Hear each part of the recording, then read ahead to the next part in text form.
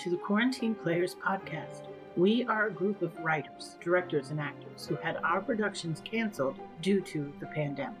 Each week, we'll read a new play and discuss it with a playwright. Just like Shakespeare, we aspire to create new work during a global pandemic.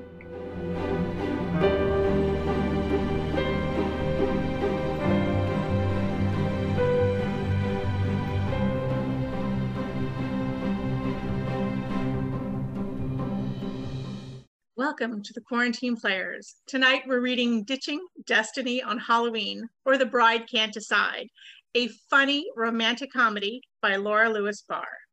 Let's meet our cast. Hi, Barry. Why don't you say hi? I'm Barry Alguire, and I'm reading stage directions and assorted smaller characters. And Michaela? Hi, I'm Michaela Trimpe, and I'll be reading for Laurie. Wonderful. And Ricardo? Hi, I'm Ricardo Padilla, and I'll be reading for Nick. And Spencer? Hi, I'm Spencer Dooley, and I'll be reading for Richard. Stacy? Hi, I'm Stacy McCargo, and I will be reading for Karen. And Cameron? Hi, my name is Cameron Lee Conlon, and I'll be reading for Ethan. And Doug? Hi, everybody. I'm Doug Henderson, and I'll be reading for Mark, Charlie, and Cupid. Wonderful. And our playwright's with us now, and we'll be hearing from her after the show, so stick around for a discussion. All right, guys, let's get started.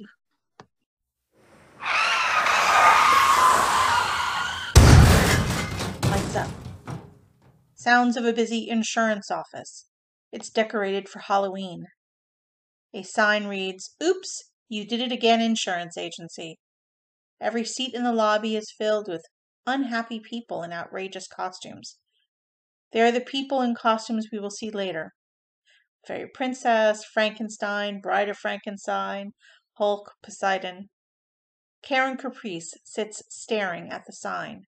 She wears a French maid costume that's too small for her. An attractive man dressed as a gnome beckons Karen off stage. She follows with eagerness. Blackout. The lights come up on a sunny, messy studio filled with books, half-finished sewing and jewelry projects, and too many plants. Karen is having lunch with Laurie Caprice, her younger sister. Karen attempts to serve a brilliantly colored salad. She's spilling the salad beyond the plates. Laurie is more conventionally beautiful. She holds a mirror and fusses with her hair. A huge paint color chart sits on the table near her. It wasn't my fault.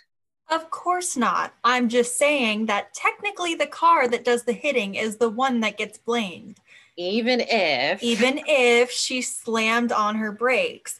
If you are the... He slammed on the brakes. Young? What was he driving? Why do you always go there? Because I love you and I want you to be happy. Stop with your hair. You look lovely. My agent doesn't think so. Since when? I don't know. She won't return my calls. He's busy getting work for you. She's not sending me out. Lisa's going out every other day. You were exaggerating. She hates me. I don't know why. Some clients complained, but I'm telling you, they were unreasonable. But now she's not calling. That's why I took this stupid part-time job. How is the garden? Ugh, never mind. I don't want to think about it. So, cute driver gives you the card. Oh, that was the insurance guy. Young, cute. Brent with the beautiful butt and wall of gleaming teeth. Yes. He always takes my hand and says, "I love your visits. I just wish they didn't include a smashed Honda." Is that why you keep crashing? Maybe subconsciously you want to see him? No. You've got to admit, you've had 3 accidents in the past 6 months. Things just seem to happen to me. Well, the bee. Well, and the last time, the truck of bananas and that llama. Get back to Toothy Brett. What about... Oh, he makes me swoon. But he's gay, so no go. Are you sure? Oh, a gnome kept pinching his butt. Halloween costumes. Crap. Go on. That's it. The insurance guy gave me the card. For the Star Doctor. Oh, I'm sorry I told you. I've heard of this guy. Too expensive. I'm getting it for your birthday. No. Karen knocks over the salad dressing. Watch it. Cart out of the way. Karen cleans up the table. Big birthday presents deserve big presents. That's right. Big birthdays deserve big presents. Don't remind me. You're off of school. I'll set it up for tomorrow. I'm not going to an astrologer. Karen knocks over her water. Ugh, what is wrong with me? She moves to clean it up. I'm thinking of spicy mayo, but I'm afraid it's too pinky. What do you think? Maybe Eskimo sunrise? They all look the same to me. Just close your eyes and pick one.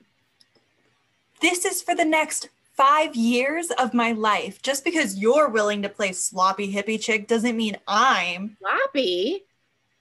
Sorry. White sofa, white rug, white walls. Your condo feels like a hospital. I like clean. Astringent. Sterile ice. That has a nice sheen. For a psych ward. I've got to go. I'm going to accidentally bump into Teddy. He's going to accidentally see me every day looking stunning and realize he put the wrong person in the media contact position. Wendy the witch looks like an idiot when she gives interviews. He is going to get me out of that swamp pit. I still don't understand why you agreed to... The garden is community outreach, part of Teddy's department. I thought it was another spokesperson job, not the grunt work. Wendy, she knew. She set the whole thing up. I've got a plan for her. Your brows look nice. You got a date? Nope. Come on, you only get your brows done before a date. Who is it? I'm going to cancel. Who? He's not good for me. Is it Nick?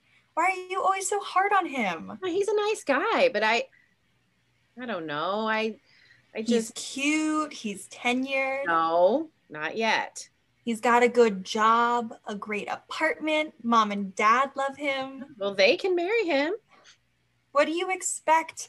He treats you like a queen. Always planning special outings. I don't feel anything. He's boring. Please. Have a few dates with the rest of the losers out there. Well, you've set me up with plenty of them. You're too picky. Doug, the guy who had a website listing his girlfriend's bra sizes, or Byron, who bought us tickets to Vegas and a set of handcuffs. I'm sure that was a misunderstanding. Or Hugo. You're making these names up. No, I'm not that inventive. Hugo's idea of a date was talking on the subway, hoping for a little risky business. Yuck. See, Nick isn't that bad. Give him another chance. Or see the psychic. He could tell you what to do. Nick's apartment. A luxurious bed dominates the room. A hallway leads to the front door, and another doorway leads to a kitchen. Nick Baintree, late 30s, sleeps in bed with Karen. After a moment, Karen screams and sits up, and Nick jolts up next to her. What is it? Nothing. I had a bad dream. I was attacking a man who betrayed me. I was beating his head in with a hammer. A good morning to you, too. Nick gives Karen a small kiss, gets up and goes to the bathroom. Karen remains sitting in the bed, makes a motion of beating someone with gusto. As Nick re-enters, she alters the motion to stroking someone's hair in front of her. What are you doing? Remembering my dream, acting it out so it'll stick in my mind. You want a nightmare to stick in your mind? To learn from it. I see. So what's this? I was stroking his blonde hair just before I took out the hammer. French toast? Even after I smashed his face, he He kept entering through the same door. Or would you rather have pancakes? Nothing. Nothing. Nick returns to the bed and starts to shake it. It's a tradition. I make Sunday breakfast. And After a successful conquest. No, every Sunday. That's not the same thing. No. Karen sits up against the headboard and closes her eyes. Nick kisses her, then again. Karen moves to respond just as he moves away. Okay, French toast. Nick moves to the kitchen. He sings in French. Voulez-vous? An invisible skull. Nick peeks in from the doorway. So what did this guy do that was so terrible? He wouldn't come out. We were playing hide and seek and he wouldn't come out when I called, Ollie, Ollie, ocean free. Terrible of him. I always come out when they sing that. Do you? Now, if I look at the symbolism. If we look at the symbolism, Sigmund. Why do you do that? What? Make fun of me. No, I love your seriousness. I just like to kid you, make you smile. I wanted to ask you, do you like my sheets? They're flannel. They're all I use in the winter. No, it doesn't make me smile. Oh, I'm sorry. Do you have flannel sheets? If not, we need to buy you some. The feeling I had when I was banging his head in, it was very liberating. I'm happy for you. Nick disappears into the kitchen. We could go to the zoo today. Sorry, I need to get going. Karen goes back to bed, finds her clothes, and starts to dress. Oh, I thought that... Sorry. Maybe... Let me eat breakfast and I'll drive you home. How about some grapes? Nick pops grapes into Karen's mouth. Soon her mouth overflows. Nick! Sorry, chew. She does, and grapes squirt juice everywhere. Même le filet de votre bouche est magnifique. What? Even the dribble from your mouth is sexy. Thanks. Nick runs to check on the French toast. While he's gone, Karen spits out the grapes into one of his socks. Nick returns with a bouquet of flowers. I was going to give you these later, but, Madame, I regret these roses do not approach the beauty that emanates from your eyes. Nick, you've given me flowers every time we've... Don't you like them? It's too much. Oh. Really? You're going to spoil me. Never. More grapes? He pops two into her mouth. Thank you. Oh, what should we do today? How about we drive up to Door County and look at the leaves? I can't. Nietzsche conference. Oh, well, what kind of food do you like better? Thai or Ethiopian? Nick, I don't think we should see each other anymore. What? This isn't going to work. You want to talk about sheets, and I want to talk about... Everything. Well, so do I. Nietzsche Friedrich, German philosopher, poet, and classical scholar. In his first book, The Birth of Tragedy, he presented a revolutionary theory. Wait, you're into Nietzsche? World Book Encyclopedia. As a kid, I tried to memorize all the entries under N. Oh. He was deformed, wasn't he? You have all these great qualities. I'm very attracted to you. I am, but we just can't see each other anymore. She scrambles to collect her things. Karen? She grabs one sock, stuffs it into her pocket while pushing her shoes onto bare feet. I just have a strong feeling that this isn't going to work. But Cherie. No, I'm too serious for you. I think too much. Oh, I see. You're doing this for me. When something isn't right, I get stomach aches. I feel anxious. I give you stomach aches? You're great. I don't know why I wouldn't want to be with you, but... You don't want to be with me.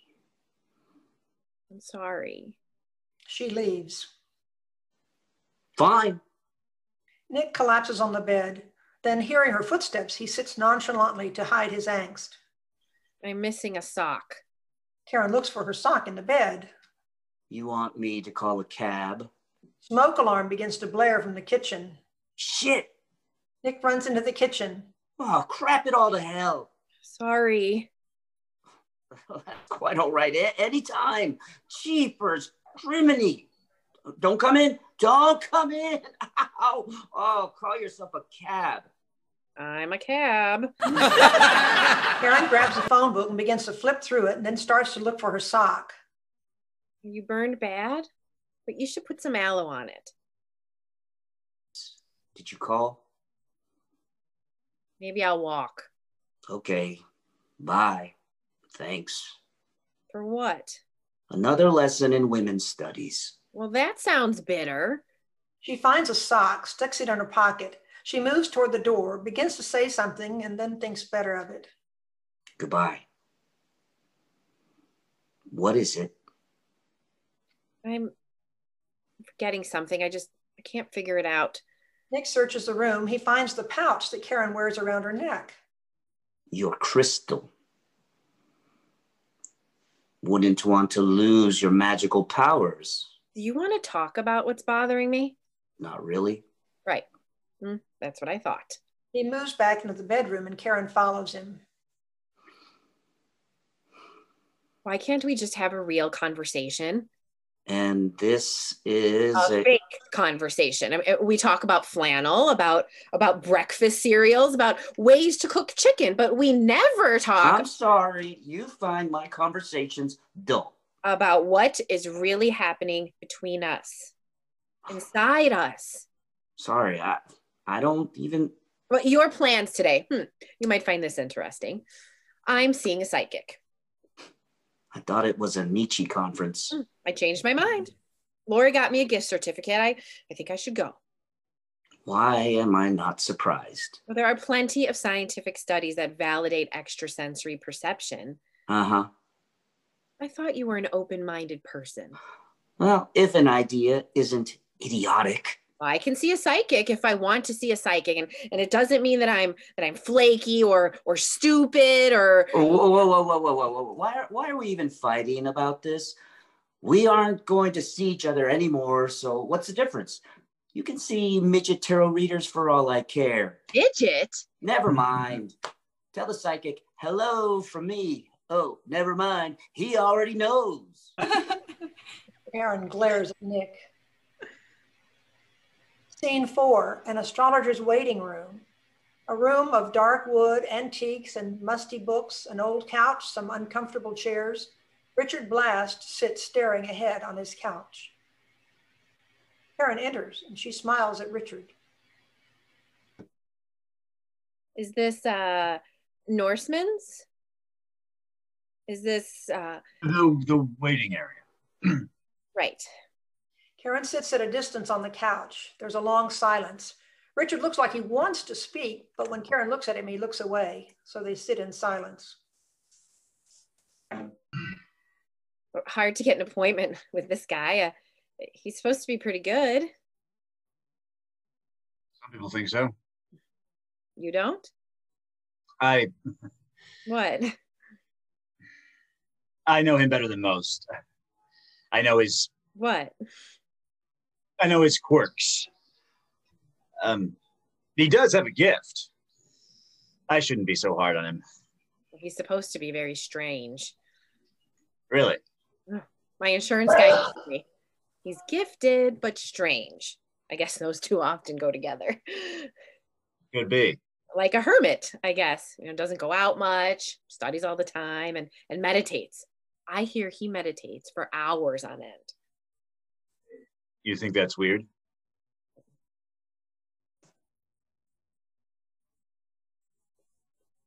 You've seen this guy before?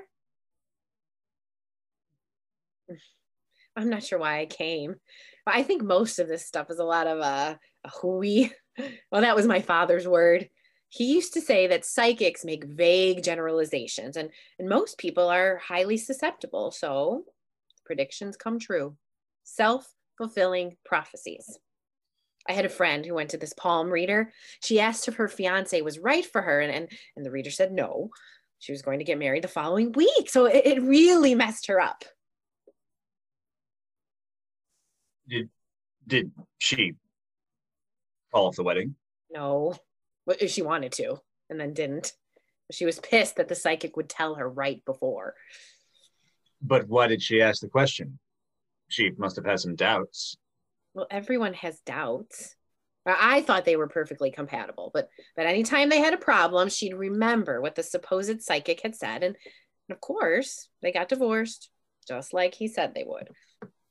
And you blame the psychic. Oh, you're right. I should blame Katie for going to see him.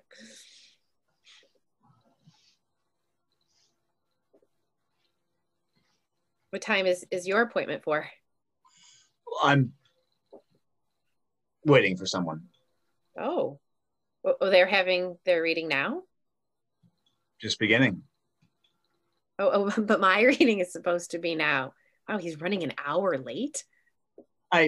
What time was your friend's appointment? If your friend just went in there. Dan. You're in a hurry? Oh, I'm always in a hurry. Why? What do you... When he comes out, I assume the reading's in there, right? But this place is a little creepy. But when he comes out, would you tell him that I couldn't wait and that I'm sure he won't make you wait too long. Well, even the magical Norseman can't be in two places at one time, can he? I'm sure that he... Thanks for telling him. He moves to leave. You spent all that money and you're just going to... Well, my sister gave me a gift certificate. She and my girlfriend Trish, well, they knew I'd never come if I had to pay. You believe in this stuff? Well, you and Trish. Are you married? No. I just met my friend. That's all. Are you afraid? What? Are you afraid of what he might tell you? No, but if he doesn't come out soon, I'm going to have to leave. She stands and rummages through her purse. So you aren't afraid? If he's good, I'm afraid, because maybe I don't want to know my future. And if he's bad, well, then his advice will just mess me up. She looks at her gift certificate and debates. So you believe? Maybe a little. A skeptical believer. We'll emphasize the skeptic. That's good. It's good to meet a thoughtful person, not just a sheep. Well, thank you. She comes back to the couch and sits. I guess I can wait a few more minutes.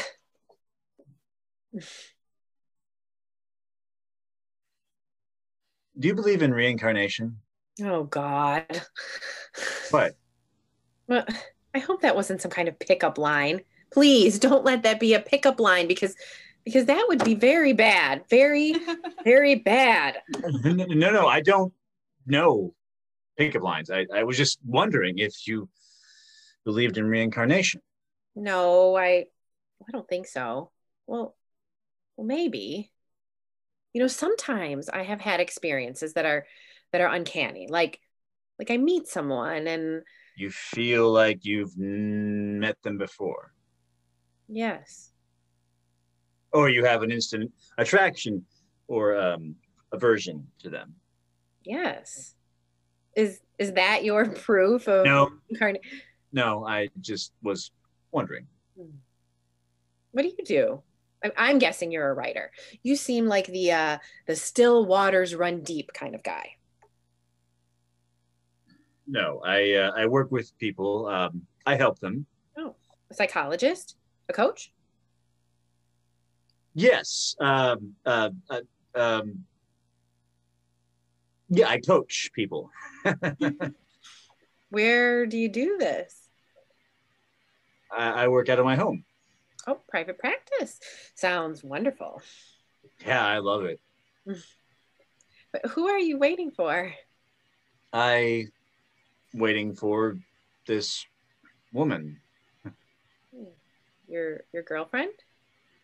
Does she know your time of birth? She could be asking about your compatibility right now. Knowing her, she'd ask that. You aren't worried? Worried that he'll say you're not compatible? We're very compatible.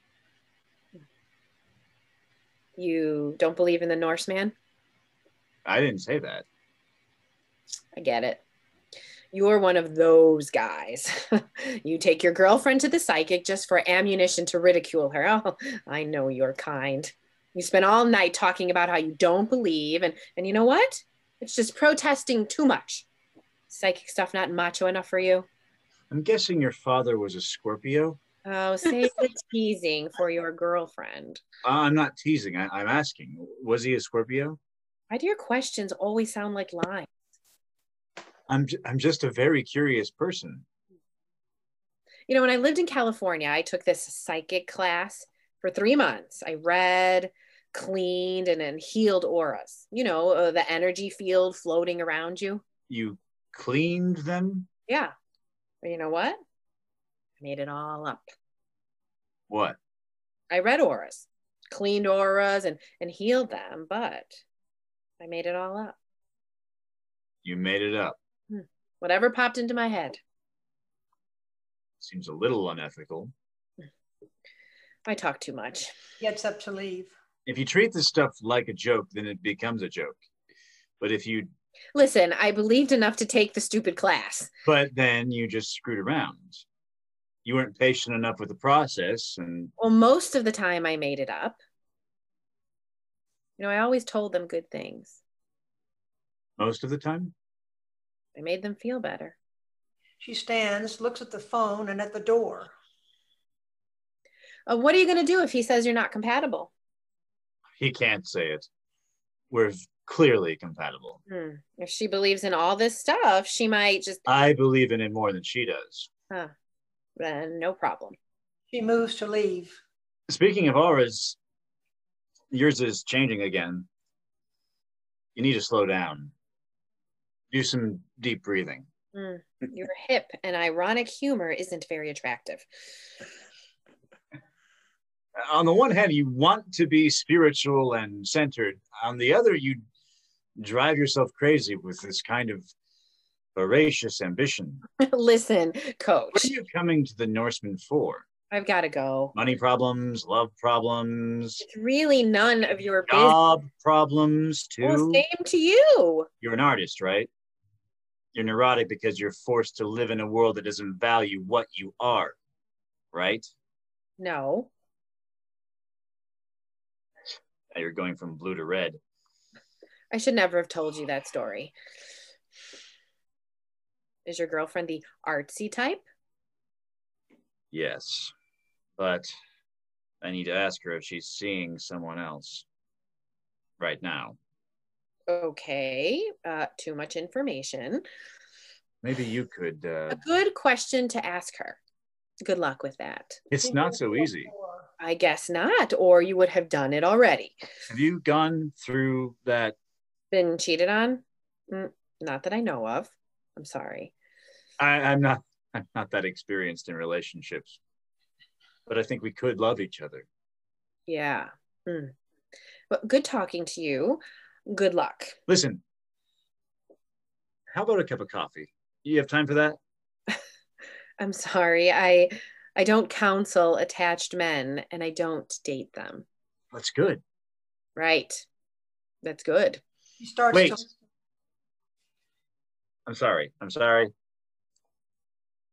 I need to start this conversation over. You need to be talking to your girlfriend. She moves back into the room to get a book she's left on the couch. You see, I just didn't know how to begin. Just tell her. I don't know how to explain it. We fit together. Good. Tell her that. No, you and I fit together. Like pieces of a puzzle. What? I know all about you.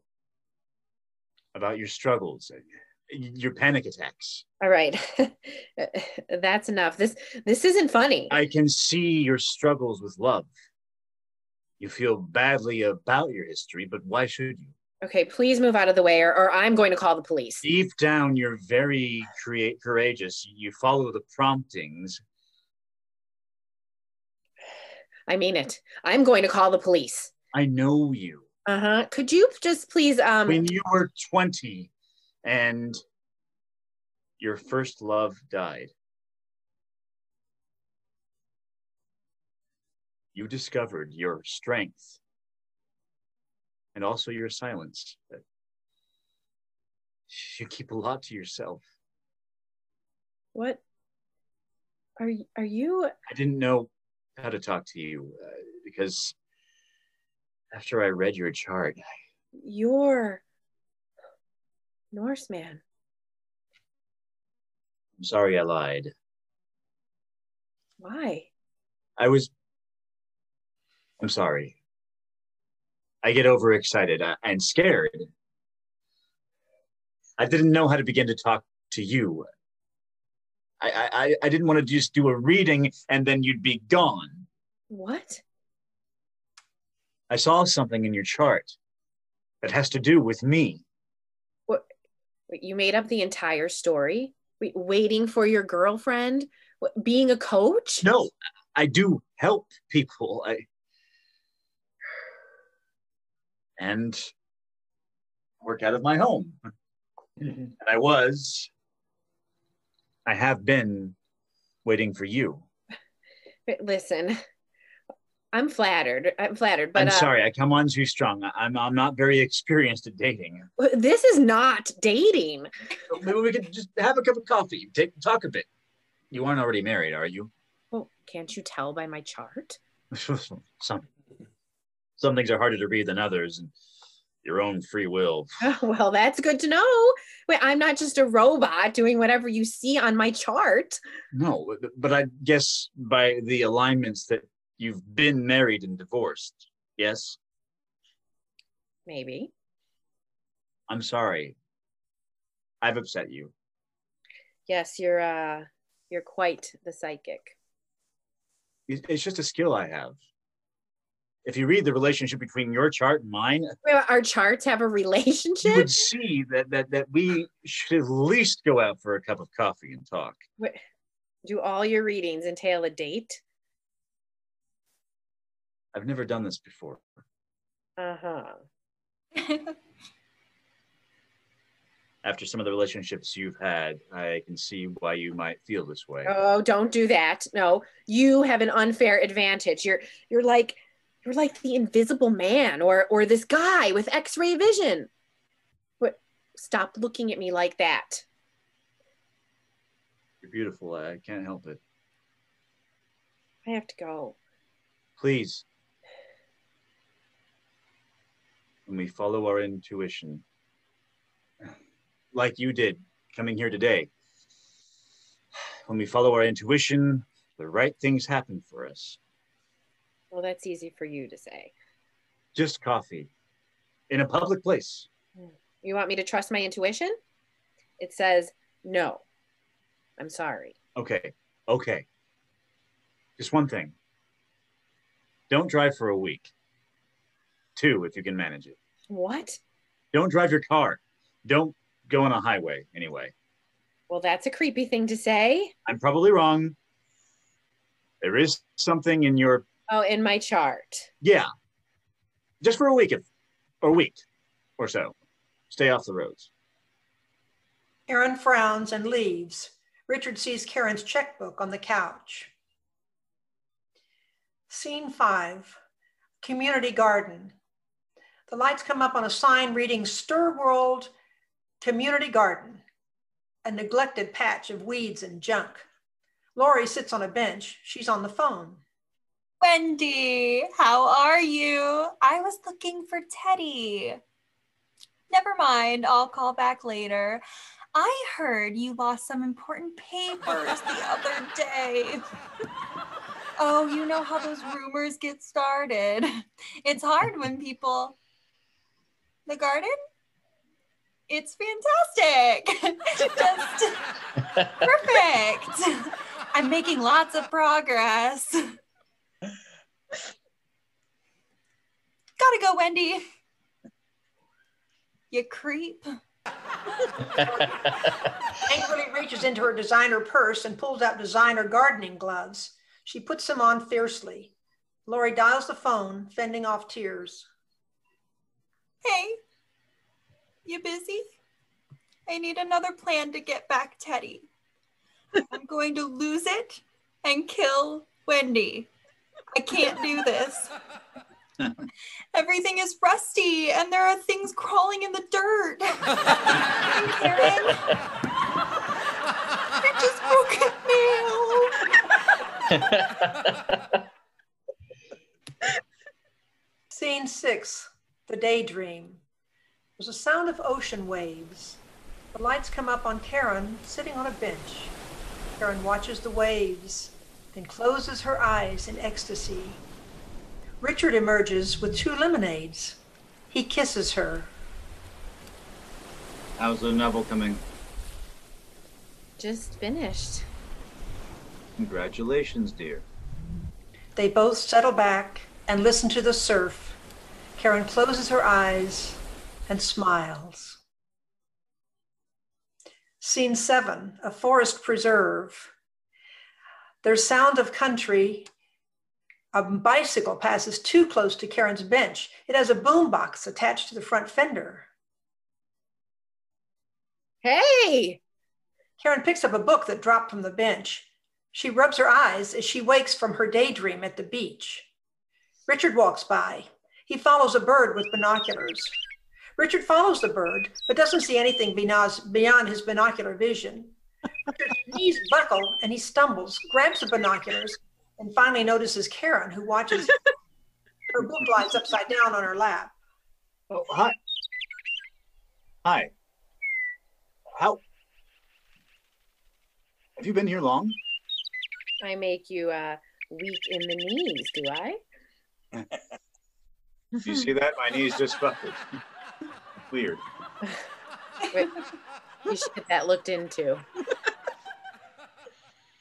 Karen tries to look nonchalant. She stares down at her book and Richard watches her. Come here often. What? I come here all the time and I haven't seen you here before. It's strange. This is practically my bench. And then I see you last week and now here you are. Oh, your bench. Doesn't that seem a little weird to you? Ah, your chart didn't warn you? Oh. You get my message about your checkbook? No, my my voicemail, it's busted. What, you have my checkbook? Well, at the office. You want me to mail it to you? No, I'll come by and pick it up. Maybe get a friend to drive you. Right. I'm grounded. I bicycled here. Is that okay? Just be careful. Karen opens her book and stares down into it. They sit for a long moment. Karen slowly turns the book right side up, hoping Richard hadn't noticed. And he smiles to himself. I'm teaching myself to read upside down. A great skill to have. Karen closes her book and they both look out into the park. In order to see birds, in order to see birds, it is necessary to become part of the silence. Ah, right. That's a quote from someone. Can't remember who, but I like it. I didn't mean you shouldn't talk. I was just trying to be literary. I hope you love birds too. It is economical. It saves going to heaven. What? Emily Dickinson. I like that.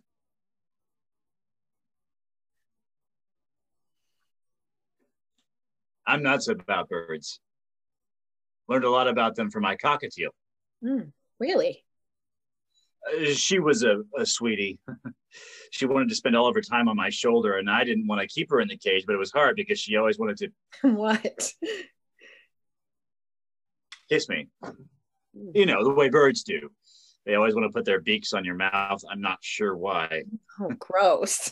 Yeah. I mean, it's gross to think of a bird's beak on my lips. That wasn't a slam against you. Thanks. Anyway, I found it gross too. But if I kept Mrs. Peebles in her cage all day, I'd feel guilty. Mrs. Peebles. Anyway, I got rid of her because I ended up being allergic, horribly allergic with the green gunk and the... Never mind. Sorry, not a very good story. Why are you always so hard on yourself? He shrugs. Then he points to an unseen bird at a distance. That's a flicker. Kind of rare here. Where? There, in the crook of the tree. Oh, yeah. You want to use the binoculars? That's okay. You should. It's a unique chance to see him. Just adjust these here. Karen stands and looks, but can't find the bird in her vision. You want to move up and to the left. Karen adjusts, but still doesn't see the bird. Richard moves near her, trying to direct her. Right there. See it? Karen sees the bird in the tree through the binoculars. No. Where is it? He gets closer to her, his head near hers. He tries to guide her. Right there. See it? Karen watches the bird. No. I don't see it. Maybe it's out of focus. Maybe. Richard watches Karen. He sees that she's watching the bird. Am I close? Karen stops looking, moves to stand in front of Richard. She puts the binoculars up to her eyes. Show me. Hurry, before it goes. Richard brings his arms around Karen's to direct her gaze. Their bodies are very close. Richard purposely directs her the wrong way. See it? No. How about now? No. How about now? You're not even trying now. Seems like the bird isn't what you're after anyway. She pulled away. What? Nothing. It was nice. Well, you sure know how to ruin a mood. I'm sorry. You'll have to train me. What? Nothing. I'm just not very good at this, as you know. Well, good at what? You know, flirting. Is that what we're doing? Please. I know I'm an idiot at this. Have pity on me. You are very cute. Richard looks like he might kiss her, and Karen leans in toward him. A beach ball hits Karen in the head.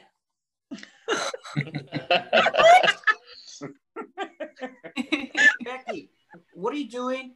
She's sorry. Nick runs up. He has a few dandelions in his hand. Nick?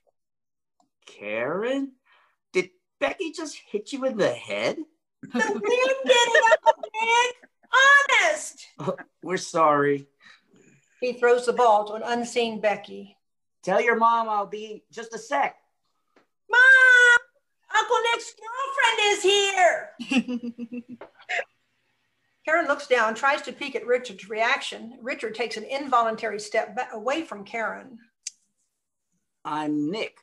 You're a friend of Karen's? Yeah. I guess. Nice to meet you. I'm Nick. Your brown knit sweater is at my place in case you were looking for it. Thanks. I should get going. Really? You like sushi, Richard? Karen and I would love to have you over for our sushi party. Wait, what sushi party? The one I'm planning. Nick. Good meeting you. See you, Karen. What? Aren't you forgetting something? I don't think so. Your binoculars. Fine. Richard, Nick isn't my boyfriend, despite what he says. He thinks you're your boyfriend. Oh, he's just playing mind games on you. Maybe you are too. Well, that's an awful thing to say. Nick walks up. I need to get going. Funny, I ran into you. He offers the dandelions. Karen moves to take, then hesitates.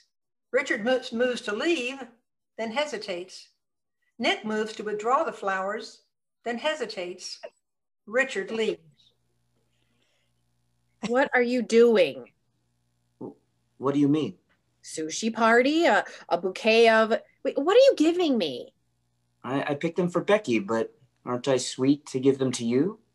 I'll send you some roses when I get home. Are you following me? Honestly, no. I had thought of it, but haven't had time yet. But busy with student papers. Watch out for the roses in your foyer. Nick. Come on. You know you want them. Number one, you shouldn't be getting me roses since we're broken up. And number two, you shouldn't be getting me roses all the time because... I like you. You like roses. We're broken up. Okay, we're broken up. Take the roses from an old friend. Uncle Nick! Coming! He starts to leave, stops, then moves too close to her, like he could kiss her. Karen stands immobile. She fights an impulse to kiss him. See you at the picnic on Friday? Nick, Your brother invited me. Unless he disinvites me, I'm going to be there. Think you can handle that? Whatever. Nick kisses her lightly on the lips, and Karen stands perfectly still. See you Friday. Richard watches grimly from a distance. Scene 8, the Forest Preserve picnic area. There are children playing. Karen sits glumly at a picnic table with Lori. Eddie doesn't know how lousy Wendy is at this position. She's like a robot. How do I let him know that? You've got to let it go. You're driving yourself crazy. That's your advice? Do nothing? Teddy knows you're interested, and when the garden is up and running, you'll be the spokesperson. He'll see your... Up and running? I won't live that long. Here's the thing. Teddy likes me. Or he would if he could see me. Normal, not knee deep in worm dung. Lori, you're not sleeping, you're not eating. No, I'm planning my revenge. Agent Jenna, she's gonna be pissed when she sees that I'm on TV and she doesn't get a percentage. The jerk. Patty, Karen's sister, and her husband, Mark, enter. They wear expensive sunglasses and designer tennis wear that is too small for them. Patty carries a large vitamin water. Mark, an upscale beer. Hey, little sis. Hey, littler sis. So we're just waiting for the editing and the movie is finished. That's great. And when we go to Sundance, you'll come, right? Sure. I'll be back in a bit. Contractor is coming over to redo the kitchen counter. Again? Until he gets it right. You tell him. I thought they were painting today. I haven't picked a color yet. Oh. I'm getting closer. Mm. You guys aren't any help. Milkshake white or wispy cloud white or marshmallow. No help at all. I've already started looking into flights and hotels. It's a really small town, so if we're all going. Ken works for United Artists. He's got connections. It's in the bag. Ooh, Robert Redford, here I come. Observing Karen. Have you lost weight? Oh, I wish. Well, you look great. Thanks. You're still teaching adjunct? Yep. Oh, that's nice. Yep. It would be great if a full-time professorship opened up. Yep. Oh, we have news. Mark got the VP post. Well, congratulations. Nick, carrying flowers and homemade desserts, strides toward them. Karen stares in disbelief. Is that Nick? When did he get a vet? Thought you broke up with him. Nick, is that Just off the showroom. Nick places dessert on the table, hands Karen the flowers, and quickly kisses her before she can respond. New car? Anything else worth reporting? As a matter of fact, it looks like I got tenure. Ooh. Really? You're surprised? I thought you had another year to go. Oh, guess I couldn't wait. Gesturing towards the car. guess they couldn't wait and neither could you. Anything else? Nothing else to report yet. Nick takes Karen's hand. She sits immobile. Well, don't wait too long, man. We aren't getting any younger. Speaking of which, ready to be walloped? Like last time? You cheated, remember? Here we go. Congratulations, Nick. The two leave. Nick stares at Karen, squeezes her hand. What are you doing? You want me to stop? I'm sorry. I've been a jerk or shallow or whatever I've been. I'd like to try again. I don't think that I've got tickets to the Cubs. I know you love them. You got tickets? They're in town next week. What do you say? If they win, you say yes to whatever I want. That sounds bad. You afraid? Well, I appreciate that. Come on, lovable losers turn champions. Great message. Come on. Karen examines Nick. His teeth gleam. His hair falls perfectly. His eyes mesmerize. You can even invite Lori. I have a third ticket. She can chaperone. Lori loves the Cubs. I know. So what do you say? We'll all go out to dinner and the game. I'll have you home by midnight. Okay, I'll go to the game, but I'm not promising anything else. Nick smiles and he straightens Karen's hair. Scene 9, the stands at a ballpark. Lori and Karen sit on the benches. Their faces are painted. There's sounds of an announcer, crowd, and Karen and Lori watch toward the fourth wall. My paint smearing? No, you look awesome. Where is he? Why invite you to a game if he's gonna disappear at the 6th inning? No, he doesn't like the game. He just wanted to impress me. He's probably at some bar now, chatting up preppy collegiates. You're jealous? No, but if you're going to invite someone somewhere, the least you can do is hang around. Well, it's insulting. Like he can't stand to be around me. Or me. It's insulting. And now a special event. The sounds of horns and a crowd and the organ plays.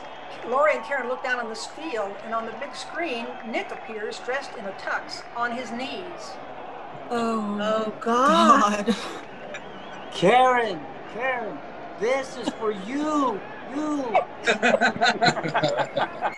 A marching band comes onto the field playing a cheesy love song. They march in front of Nick so he cannot be seen. An usher approaches Karen and Lori. Karen Caprice?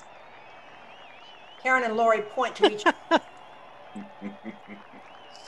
Which one? I'm supposed to take one of you down to the field. No.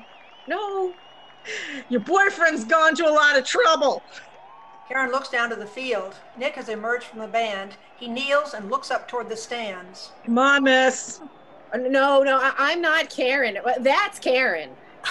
I've got ID to prove I'm not Karen. Traitor.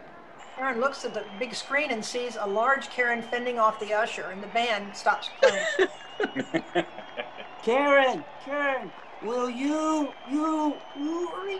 Microphone feedbacks pierces the stadium. The crowd yells in pain. Oh, God.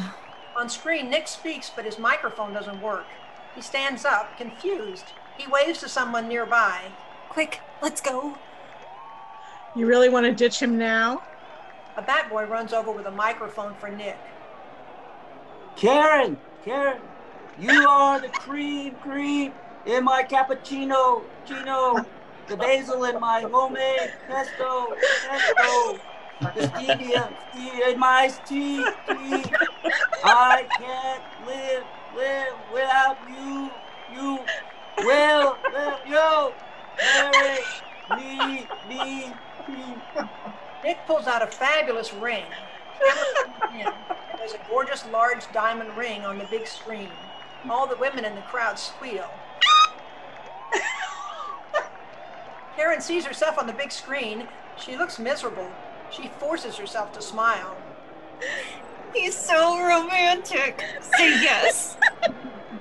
What if I just move my mouth and pretend I can't speak? I've got sudden laryngitis.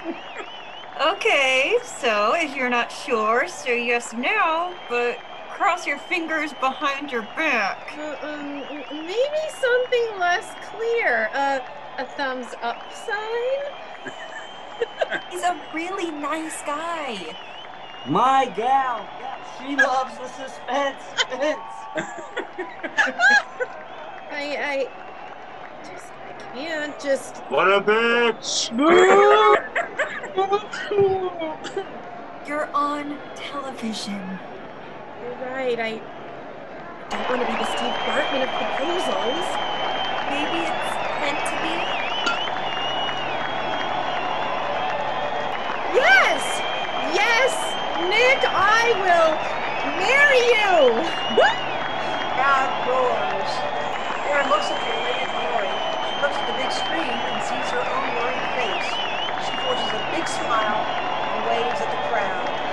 End of Act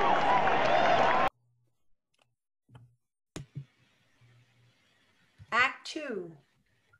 Scene 10, the community garden. Lori sits at a shady bench staring at a weedy lot. From her perfect makeup and nails, it's clear that she hasn't started work yet.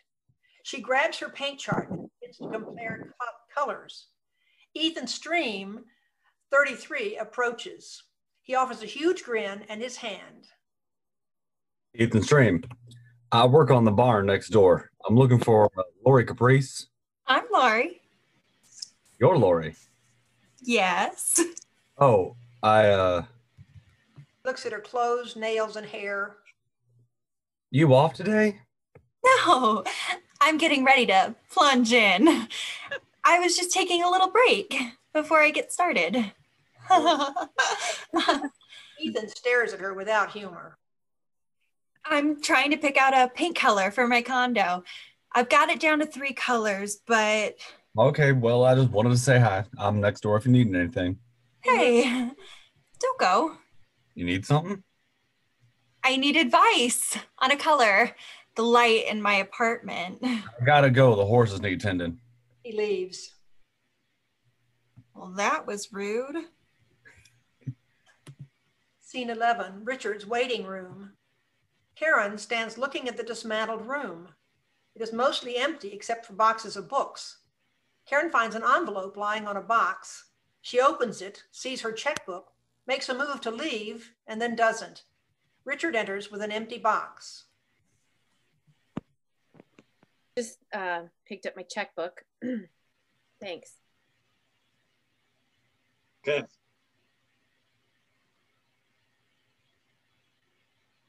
Any changes in my chart this week? Anything you can tell me about next month? I haven't been looking at your chart. I don't. Right. Of course you haven't. Something happening? Well, I was talking to Lori about the wedding, and well, I was wondering if you're marrying Lori? No, Lori's my sister. I'm gonna marry this guy, Nick. Well, I was thinking he he wasn't good for me. And then yesterday I was thinking he was, and good for me. A sudden realization, funny how that happened. That was quite a reading you almost gave me. Congratulations. Thank you. I hope next month is a good time in my chart for me. You want me to check? No, that's okay. I still owe you a reading. No, that's okay. I just came to get my checkbook.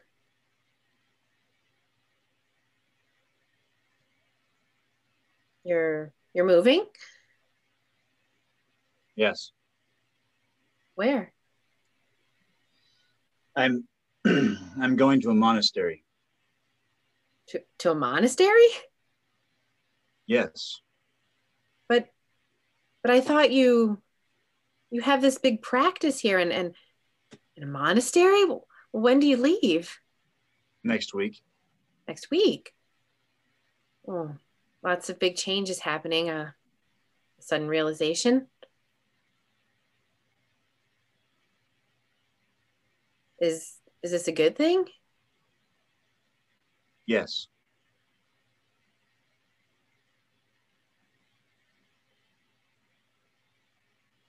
So you came to the conclusion that we weren't meant to be together? Bad analysis of my chart. I am fated for celibacy, poverty, simplicity. Ouch. Better go back and reread it. That doesn't sound good. If you knew me better, you'd see why it makes perfect sense. And your readings? They'll allow you to do those? I've been wrong about everything. I have no gift. I read my chart wrong. I'm just a monk in the world. But what about You know the worst thing to have? Worse than anything? Hope for something that you weren't supposed to have. I was just telling Lori that it's important to face one's limitations and act accordingly. Yes.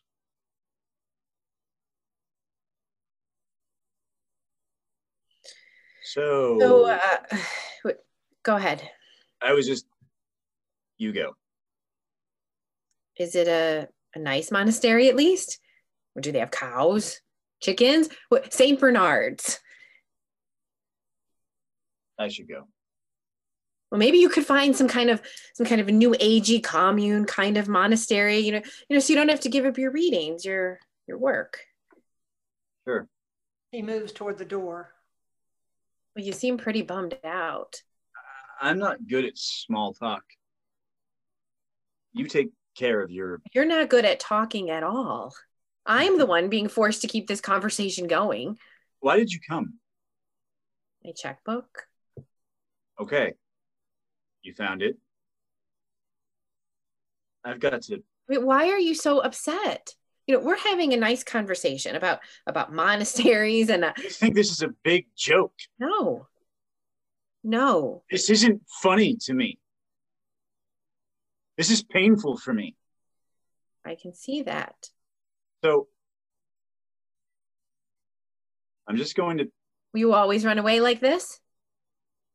Listen, I'm just trying to... Well, because I thought we were having a nice conversation. I don't want to have nice conversations with you. Oh. Well, that's honest, at least. I should... Why is it painful? Please. You think you're in love with me? Please. I don't want to... No, I'm flattered. Really, but I just can't... You've made that clear. He moves to leave. No, don't go. Why should we prolong this? I like you. You're quirky. You scare me, but You seem sincere, honest. It's just that I always. You don't have to explain. Would you stop threatening to leave? I'm trying to talk to you. You don't have to. Wait, I always jump in. I'm pathetic.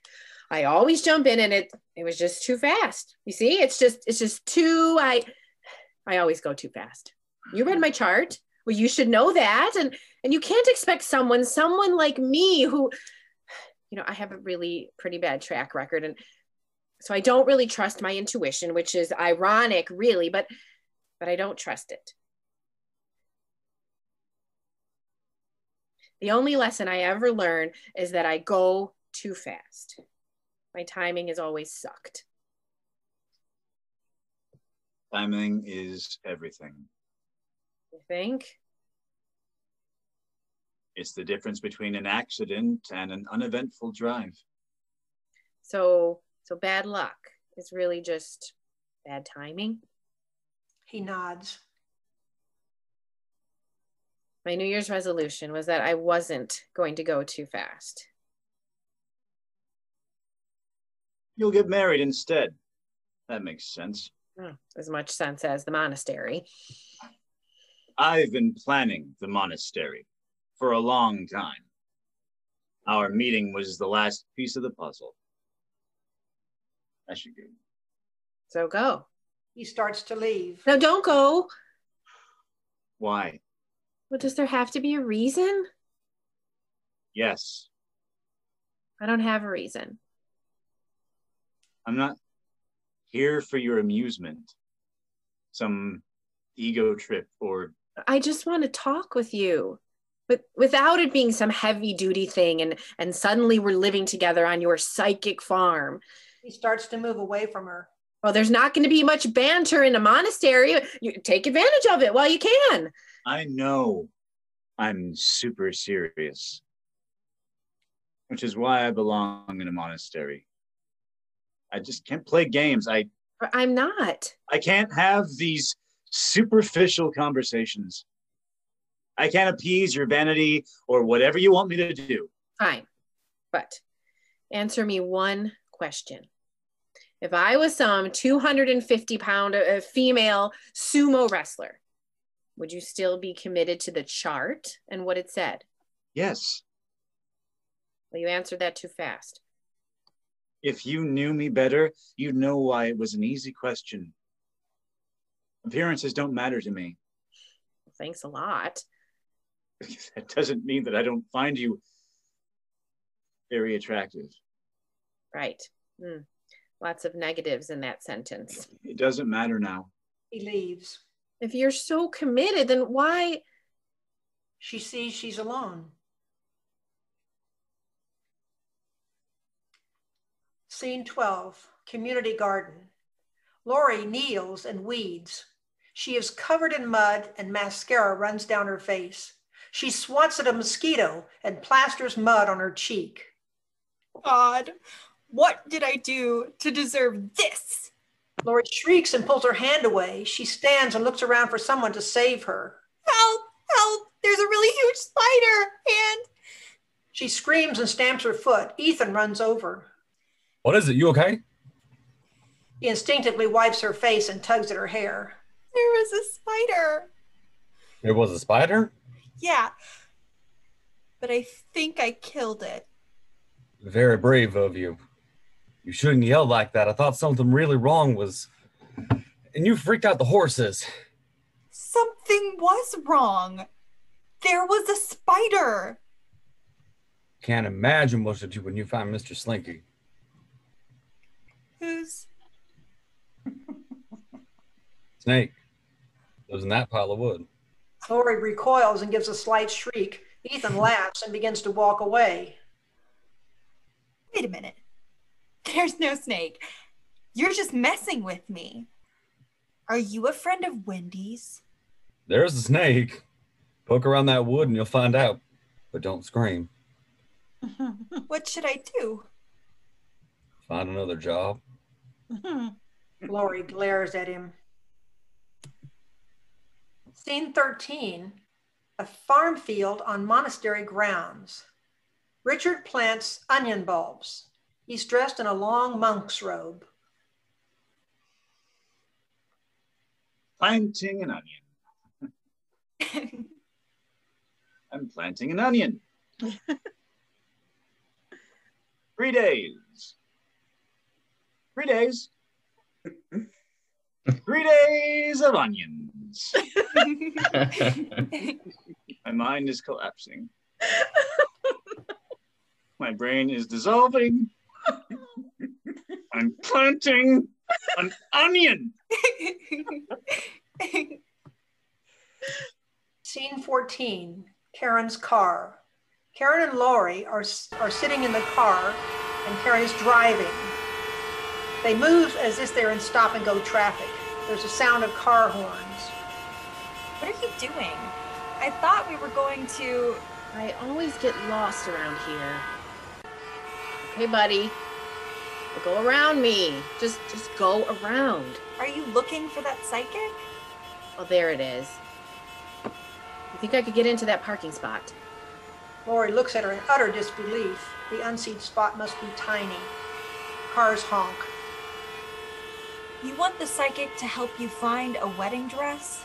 Go around me. What if I just pull over and you just drive around the block? I just want to see if Norseman's around. I forgot to tell him something.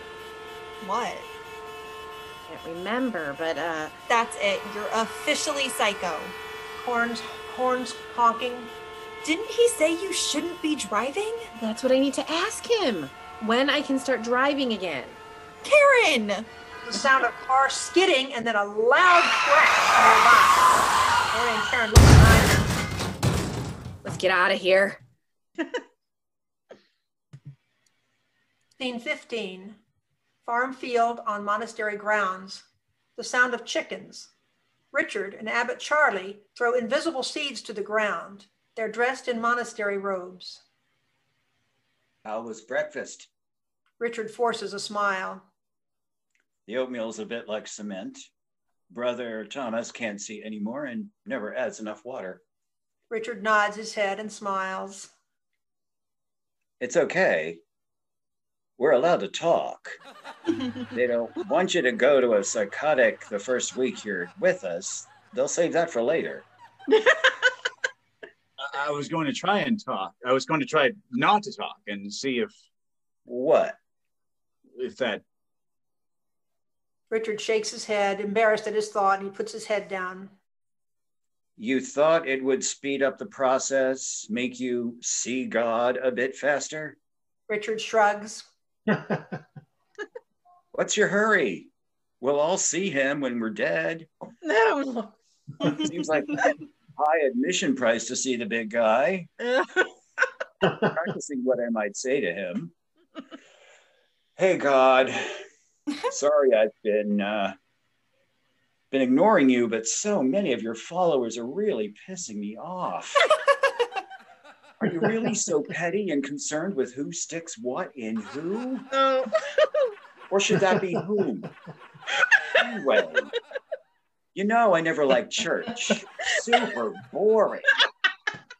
And where was the love, God? Where was the love? But it's not fair to blame you. Fact is, even though I like to talk with you, I'm not sure you really exist, which is super confusing to me. How can I both believe in you and not believe in you? And if you're so massive, how can I feel you in here? You're just so old-fashioned, God. You talk funny. And why don't these great miracles stop? All those cool pyrotechnics, moving huge bodies of water and hocus pocus with the wine and the fish. Why did it all stop? Is it because we're all cynics? Or are you just tired? So if I don't really believe in you, why do I still pray? Can you keep track, like Santa Claus, of all my endless pleas? Like when I ask for a parking place or for, Brother Thomas to make a decent meatloaf. I know you're all powerful, but hearing all these millions of simultaneous and contradictory prayers? That's super project management there. I don't see how you can really do that. Anyway, God, just wanted to say, thanks for the fabulous world you made. And thanks for helping me out sometimes, but not all the time. What's up with that? Charlie, and a small smile comes to his face. Scene 16, the Forest Preserve bench. Karen has a large shopping bag with her. I can't believe he really left. I thought See what you have. Karen passes the bag and Lori pulls out a simple cream dress. Maybe we should postpone the wedding. And I don't have enough time to put this together. It's lovely. Not expensive enough, but nice. Oh, honey, my sister is getting married. It's okay. It's understated. Like the dress knows not to expect too much. Stop that. And if I decide not to get married, it still works as a very nice dress. Please don't cry. You'll ruin your mascara. What is it? Is it the dress? You feel fat?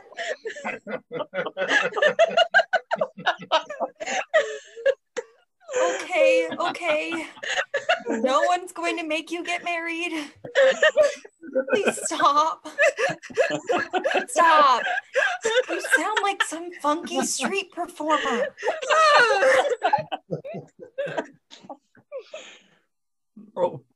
Scene 17, the farm field on monastery grounds. Richard and Charlie eat sandwiches together on a small bench. Charlie reads a letter while he eats. He grunts at the contents and then crumples up the letter. Nah. Bad news? Bad advice. Richard returns to eating and Charlie watches him. Aren't you going to ask me? Ask you what? What was in the letter? I figure if you wanted to tell me. And oh, being around saints all day is exhausting. I made the mistake of confessing a wild idea to Brother Mark, and he just won't let it go. Charlie waits for Richard to ask the next question. Which was? I used to think it might be fun to try stand-up comedy. Stay silent long enough and everything begins to look ridiculous. I think you'd be great. Easy for you to say. Last time I tried it, I nearly had a heart attack. Scene 18, Karen's apartment. Karen cleans her kitchen. There's a knock at the door and Nick opens it slowly. Sorry, Problem. I ate it already. I threw yours away. I'm sorry. By the sound of your voice, I thought it was going to be bad news. And I've had enough bad news already. She motions for him to sit. Nick. She stands and begins to pace. Nick, I've been thinking about us and... I was fired today. What? There was a student. I think she had a crush on me. I wouldn't respond to her advances. She made a complaint and they believed her. Don't you have... It wasn't official yet. So sorry. He grabs her hand and feels dramatically in front of her. I know it sucks, but the most important thing in my life is you, and we're together, so nothing else matters. I'll find another job. It won't be that hard, and now we can go anywhere. We're free. You've been wanting to change too, right? It can be an exciting adventure. In fact, if you wanted to, we could move up the wedding, get that out of the way, and then do some job hunting together. Maybe California or Oregon? Karen stands. Then she sits back down. You okay? Just a little dizzy. Suddenly, can you hand me my purse? He gets it. She pulls out a bottle of Pepto-Bismol and takes a swig. We do the courthouse thing. I can get the licenses in 3 weeks, I think. We could get married on Halloween. Oh, wouldn't that be fun? A Halloween wedding? I'll dress up as Frankenstein. You could be bride I don't of. think so. Oh, okay. No dress up, but it would be fun. And I'd never forget our anniversary. What's the rush? No rush, just they don't offer Cobra through the college. I won't have health insurance in 2 weeks. They don't offer. Are you sure? That sounds kind of. You're right. I shouldn't push you. Maybe you won't want to get married at all anymore. I could understand that. I'm not the guy you thought you were getting. A tenured professor. Oh, that's not it. Oh, I'm sorry. I come in here with that bombshell and then expect you probably need some time to think. Oh, but just please don't give up on me. You're the best thing that ever happened to me. And if I just can't imagine if we weren't going to, I'd just throw myself off a bridge or something. No, don't say that. Sorry, I love to be traumatic. I should let you go. He moves to the door. Karen watches him and takes a deep breath. So, you need to have some dinner at least. Scene 19, the farm field on the monastery grounds. Richard squats, weeding with a fierce intensity. Charlie kneels on a cushion, weeding slowly. He swats at a mosquito. West Nile, anyone? He looks to see Richard's reaction. There is none. Richard has finished that section. He crawls to another area of the garden and attacks it with ferocity. You have a personal vendetta against creeping Charlie? Nope. I myself don't creep. Skulk sometimes, but never creep. For a reaction, there is none. When are you going to do my chart, Richard? Richard swats a mosquito. I thought you were joking. Me? Joke? Never! I thought only the monastery was out for my blood. He looks again for a reaction, and there's none. So, can you read my palm, or do you need to write a chart? Have you had a chart before? Centuries ago. Another lifetime. Richard stares at him, squints, trying to interpret Charlie. Charlie Mosquitoes love me. I'm sweet. You remember what the chart said? Nope. I've blocked it out. That's why I need another one. Scene 20, the community garden. A grimy but radiant and peaceful Lori holds a worm in her hand and she talks to it. So if I leave here by 11, I can go to the gym, take a shower, and transform myself just in time for lunch with Teddy. She places the worm gently in the dirt. She plants some seeds. The small garden plot is much improved. And then during lunch, I'll ask his advice on what to do next. Men like Teddy love to give advice. Pulls out her phone, checks the time. Then she grabs a hose, turns on the water, and begins to water the new seeds. Okay, little radishes, grow, grow, grow. Ethan approaches with a small shoebox. Hey, Hey, I wonder if you have a moment. sorry, I'm just running out. I'll be back at 1, 2 at the latest. Fine. What's your problem? My problem is that many people would love this job and you treat it like it's a joke or a huge burden. So sorry I haven't lived up to your... You're so selfish that you can't even be bothered to. I'm not selfish. Whatever. What's in the box? Never mind. I'll just use my bicycle. What is it? Lori peers into the box. He flew into a window.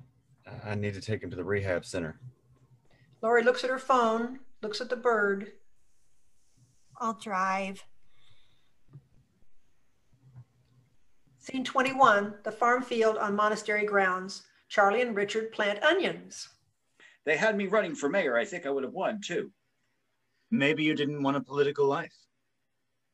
What am I but a mayor here, steeped in the politics of this place? You see how life has its own plan? Your fate? God's will, fate, whatever you call it. We can't outrun our destiny. The lights shift and we see Lori and Ethan run with the box through the audience. Go ahead, Sam. Called ahead, they're waiting for us. The lights shift. Nick and Karen walk down a street in another area of the stage. I love that costume shop. Let's go in. Lights shift back to the monastery farm. Are you saying that it doesn't matter what we do? Yes. I could rob banks and that will be fine with my destiny? God's will? You'd probably end up in jail and then you'd be living a kind of monastic life again. Be outside of the world, in your cell, forced to meditate on the big picture, just like you're doing here. What if I got married? If I had a family? You think about that? I used to think about that. Life would look a lot different, but only on the surface. Either you have troubles with your cellmate or with your kids or with the other monks. Doesn't matter. But I thought it was... a better life? A holier life? Yeah. Nope. The lights shift. Lori and Ethan stand in a circle of light and listen to a young volunteer wearing a bird rescue shirt. Lori suddenly cries and impulsively grabs Ethan, who hugs her. The lights shift to another area of the stage. Nick, wearing Frankenstein mask, holds a wedding dress up to himself, and Karen forces a smile. The lights shift back to the monastery farm. Richard and Charlie shuck corn. I'm not meant for performance. I think you got the chart wrong. It's too... Don't confuse your excitement for fear. It's not excitement. It's not fear. It's terror. Stand-up is agonizing. Isn't that good for the soul? Just because our symbol is the crucifixion, that doesn't mean life must be excruciating. But sometimes it does. Oh, that was a joke. Oh. I've worked some tough clubs, but this one, oi, serious monks. They are the toughest. Your soul wants this. Great, my soul can do the stand-up. I'll stay here and shuck. Damn it. Were you just telling me about destiny? I don't think you can ignore this challenge. That's what I get for talking blah, blah, destiny. Just because you're right doesn't mean I have to like it. And? This is a gig I agreed to in a moment of weakness. Great. At least it won't get me out of this hellhole. He swats a mosquito. Richard looks surprised. Sorry, you still see me as sanctified. The lights shift. Ethan laughs and jokes with the volunteer, and Lori watches him from a distance while talking on her cell phone. The lights shift, and Nick walks across the stage carrying a wedding dress and a Frankenstein costume. He whistles. Karen walks slightly behind, a frozen, exaggerated smile on her face. The lights shift back to the monastery farm. Richard and Charlie continue to shuck corn. It's a gig at a retirement convent, a nursing home for nuns. Perfect venue before I get to Bally's. That sounds perfect. Right. Dying nuns make the best audience. I love the raunchy celibacy jokes. Look at that smile. I've been waiting to see that. So you'll come with me. It's on Halloween and we'll have to dress up. In 22, a street. There's sounds of children yelling trick or treat. Signs designate a bookstore and a courthouse.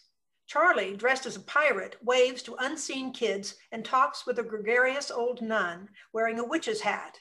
Richard, in a Pope costume, stands apart, staring at a bookstore across the street. A large sign advertises a lecture by a famous psychic. Ah, I have some competition. He's pretty good. Go. No, I want to support you and your stand-up debut. No, this way, if I bomb, you'll never know it. Most of the nuns are deaf anyway, so... You're going to be great. Sure, I know that, but do they know it? Deep breaths.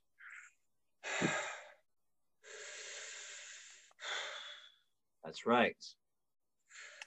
You have tons of talent and a huge heart. Let's go. I don't want to miss. No, destiny calls. I can feel it. Come over when you're finished. The gals have a celebration spread of tea and cookies for me. The lights shift. In a circle of light, Charlie tells silent jokes to a mostly unseen group. The witch nun laughs at each one, but another nun plays solitaire on an iPhone. Charlie sweats and looks at the clock. The lights shift. Richard talks with a costumed lecturer at a book signing table. They laugh. Richard watches a lecture in front of a group. The lecturer gestures Richard to speak. Richard speaks to the unseen group, and the lecturer is smiling. Bookstore staff brings a flip chart to the table. Richard draws a chart. Richard signs an autograph to an attractive woman. The lights shine back to the street. Charlie emerges looking war-torn. The witch nun follows him with devotion. He thanks her and waves her off, and Richard moves to Charlie. Wow, you're glowing. What happened? I don't know. I just started speaking and... Manna from heaven. They begin walking to a nearby parking lot. It was incredible. How did it go for you? Let's just say that it was a purging of the ego, a crucifixion, a death. Probably very good for my soul. In a wedding dress, Richard stops, frozen. They did like the dirty one, though. Richard? Charlie turns around. Richard is still staring. Karen is waiting to cross the street. Is that her? Yes. Go. Karen sees Richard. Is that you? I thought you were... Did you get promoted? Yep, I'm the Pope now. I knew you had talents. And you? Are you getting married? On my way to the courthouse. Karen looks toward the stoplight. Richard follows her gaze. Nick, dressed as Frankenstein, waves to Karen. Congratulations again. He begins to walk away. He wanted me to dress as the bride of Frankenstein, but I wouldn't do it. Good for you.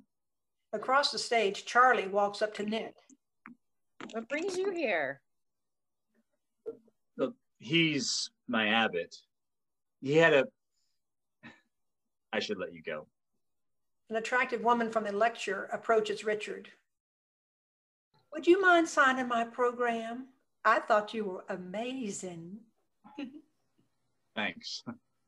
I hope you'll come again to speak. Or maybe I could get a reading from you. Here's my card. She leaves. Across the street, Charlie is telling a long story to Nick, and Nick waves to Karen.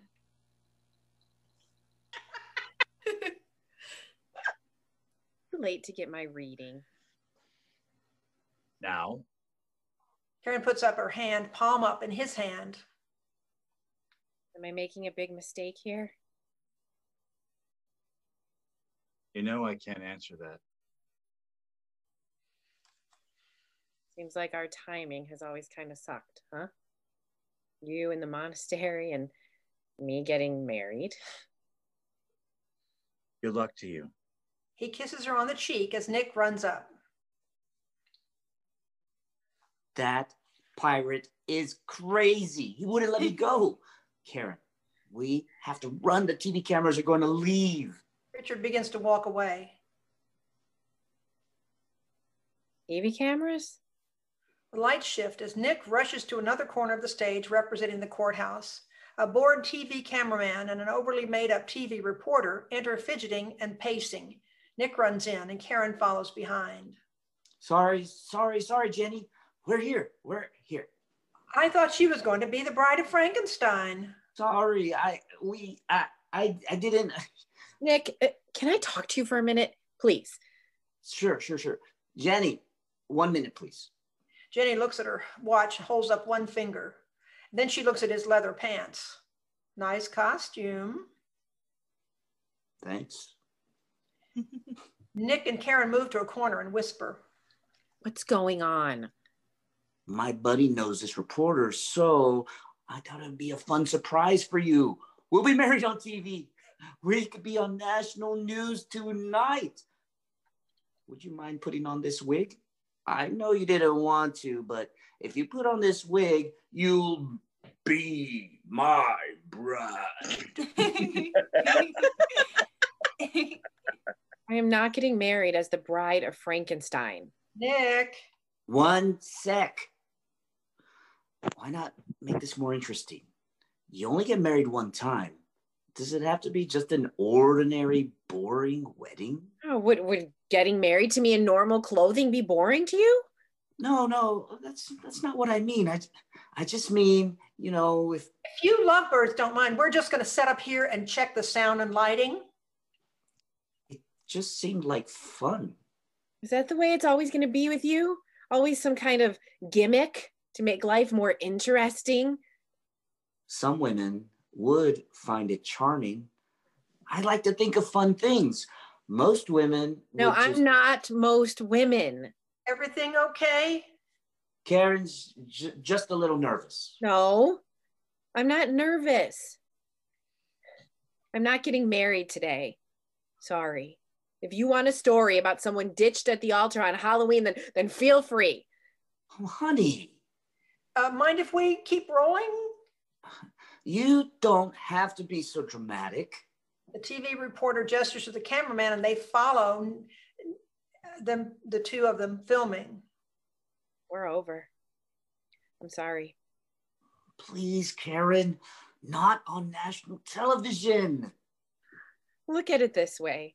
You're handsome, sweet, charming, and always thinking of fun things to do. Ladies, he's available. Hi.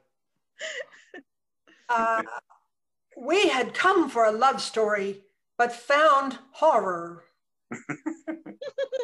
The lights shift. Karen runs to where she last saw Richard. She looks in all directions. He's nowhere to be found. Scene 23, an urban beach at sunrise.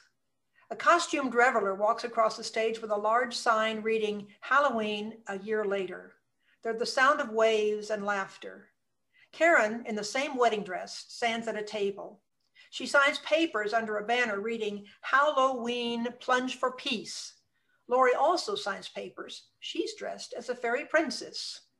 They look out toward the water. Water must be ice cold. Aren't you afraid that dress is going to pull you under? Well, who says I'm going in? You've got to go in. That's the deal. Well, this new guy's really brainwashed you. His name is Ethan. Where is he? He'll be here. They move from the table toward the shivering crowd. I made my donation. I'm here in costume. I'll meet your guy, but then I've got to go home. Why? You're not working. Yes, I am. I thought you quit. I got an online job and I'm writing. Really? What? A novel? Never mind. Tell me. Nope, can't talk about it. Is that why you've been so happy lately? I can't get you to argue about anything. Karen sees Nick and the reporter across the stage. He's wearing the Frankenstein costume and she is dressed as Bride of Frankenstein. Oh, God. What? Karen gestures toward them. Oh, they're everywhere. Ever since they got married, they go to every charity event and try to get in the paper. Yuck. You dodged a bullet with that, loser. They watch Nick and the reporter argue. The reporter storms off dramatically and Nick follows nervously, follows her and gestures apologies. Ethan's got lots of Studley friends. Let me introduce you. Oh, thanks. Really? This guy, Finn, who painted my condo, you'd like him. You painted the condo? Huh, what color? Ethan chose it. What color? Light blue. Light blue? He says it's good for relaxation. Karen opens her mouth dumbfounded. Before she can reply, a costumed Hulk grabs Lori, pulls her down, and kisses her intensely. Whoa! Karen, this is Ethan. Ethan smiles and offers his hand. You see the crowd? And it's still early. You did good. They kiss again. Karen steps away from them. A man dressed as Cupid stands nearby. You made a very weird match here. Karen gestures to the Hulk and Princess kissing. Cupid laughs. A man dressed as Poseidon waves to Cupid and approaches. It is Richard. Richard and Karen gawk at each other. Again with the wedding dress. Mhm. I'll figure I'll use it one of these days. Is that her? Yep. This is Karen, a woman always dressed as a bride. Karen, this is my dear friend, Charlie. Pleased to meet you. Looks like I've struck again. Karen and Richard smile and gaze at each other. I saw Frankenstein around here somewhere. Yeah, he's got a different bride now. Much better for everyone. How did you get involved in this? After I left the monastery, I started volunteering with this group. This your first plunge? Yeah. Well, I wasn't really going to jump in. I'm just here for moral support. I see.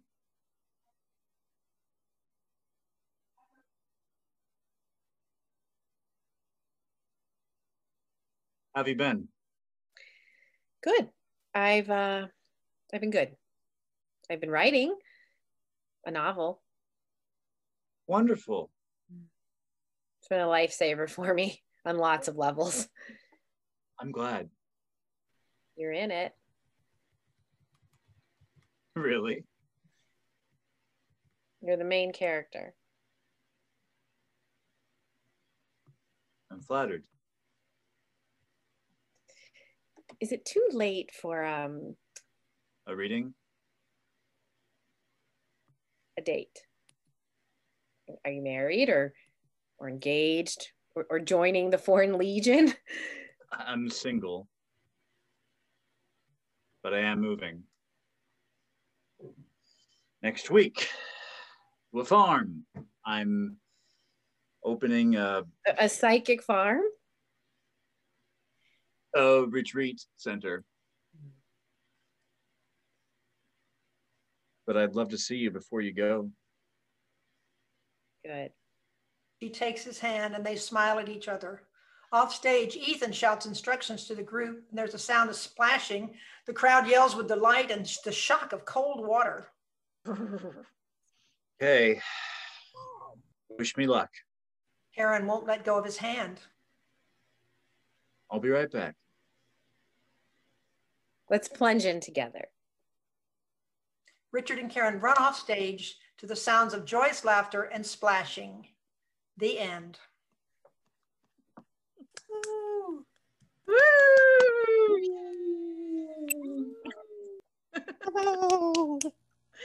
Hey, everyone in the audience, if you want to turn on your video and audio, feel free to join us. Let's have a little discussion about the play. And welcome, Lori Lewis Barr, our playwright, who gave us this wonderful piece. There we go. Thank you. And this is your husband, Rick Barr? Yes, yes. Oh, yes, I'm good. Hello. Hello. The man who puts up with the artist. So Yes. Are you really? No. Well, you are, Richard. Oh my God! Wait a minute. No, no, no. You don't have any psychic tendencies. There's no. So you named your lead man and after your husband? No. No, I don't think so, actually. He's Rick. Okay. Very different. I'm Richard too, though. Clearly a difference Yes. there. And Absolutely. Richard and Rick is very different than Dick. All the characters are me. They always are.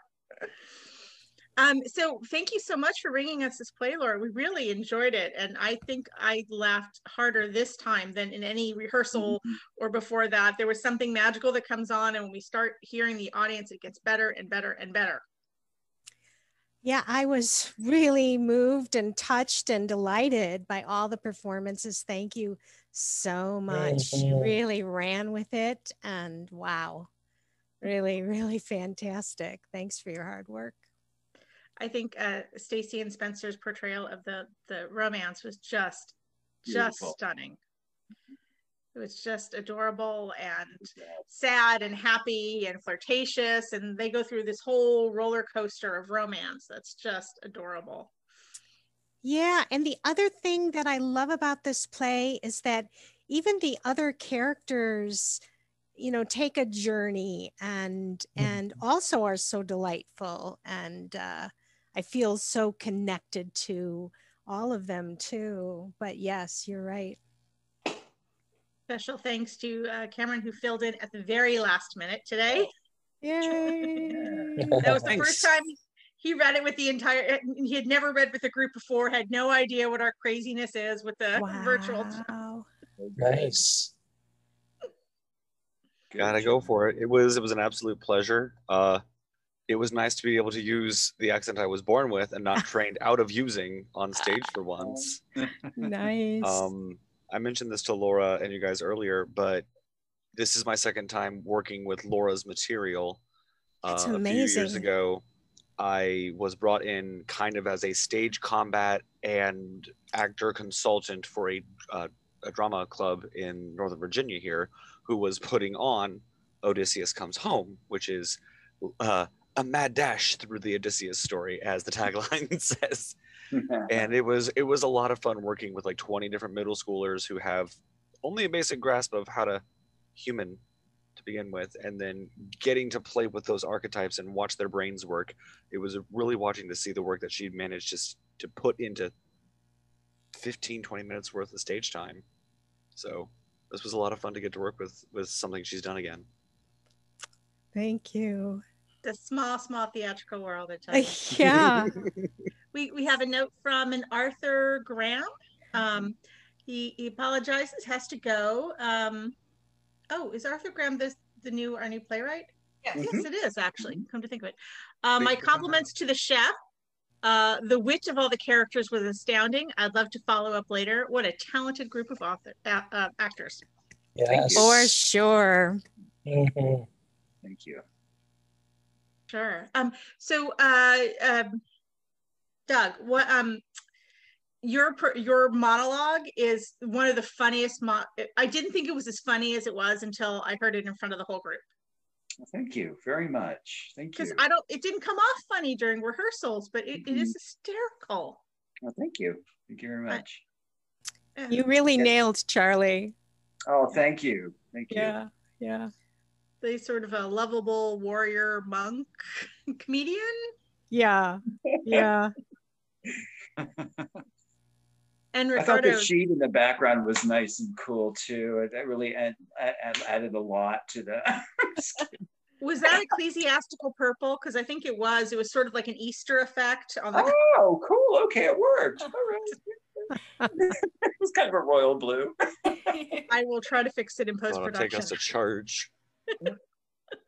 Well, we were just in a monastery. Yeah, it's true. So, Ricardo, in the wig for the win. Love the wig. Just, you can take it off now, really. I couldn't. Is it alive? Is it? Wow. Right on. I can't keep a straight face to begin with because of who I am, but that wig and his, I know Nick. I've met so many Nicks, and that was so cringingly perfect.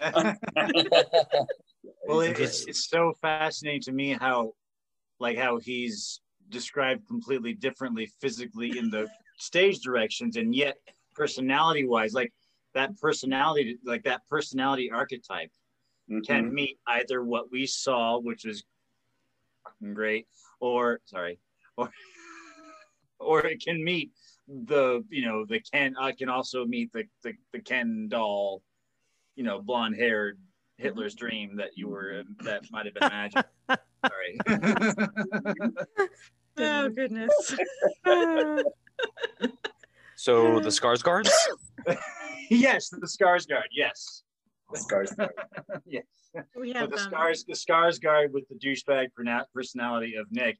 The personality fits either physical type. It's fascinating. And Barry, you had to read 4 or 5 different roles, some of them in the same scene. She has the range. Bringing out the southern accent, and then bringing out the sexy accent, and the sexy effect. It was really impressive. And there's a good amount of stage direction, because this is both a movie. It could be done as a movie, and it can be done as a play. So there's, I think, some interesting effects there. That's why the scenes are cut so fast and so different. Yeah. It felt like I was reading a movie script. It was specific and big enough. I'm like, oh, this cuts very quickly. There's not a lot of they enter, they leave, stage right, stage left. Mm-hmm. Well, a lot of playwrights don't do that, though. And the most famous ones actually barely give you any direction at all. They let you figure it out for yourself. Unless you're Tennessee Williams or Eugene O'Neill or most contemporary ones. Sorry. Okay, but let's see. Oscar Wilde? He barely give any stage direction. That's true. Yes, you're absolutely right. Shakespeare, none. except for Exit Pursued by a Bear. Yes. Yes. Let's not forget that one. That was Winter's Tale, right? Yes. So the queers trust their actors to make good decisions. The straights don't. There you go. No. I mean, it was actually lovely. I loved the way it came alive today, and Michaela, you did an amazing job as the white just gonna say that the princess in the perfectly white house who loves the worms, has found nature. Funny. Channeling my inner Snow White. I was holding the little worm in my hand. You couldn't see it because it was below the camera, but I was like, it was so easy to play off of you too. Thank you for that. Her arc is apparent. It's there's no ambiguity in that arc whatsoever. I'm great. Picking out 17 different shades of white. Pick one, and then dirt. Bugs, birds. I was so tempted. I was like, I have brown eyeshadow right here. I'm just gonna if I thought I had enough time. I'm ready. I would have applauded that decision. That would have been a good decision. I go all out. So I think, the reason that I think this play works right now and why we're laughing so hard is because we're under massive amounts of stress in this world. And the one thing that I think theater can do better than anything else, better than movies, better than TV, is to connect people through laughter. And so after some of the spookier and creepier things and some of the harder, emotional plays we've done before, I wanted something that was just filled with joy and hope, and the idea that even if you think you can ditch your destiny, you really can't. You got it, AJ. Cool.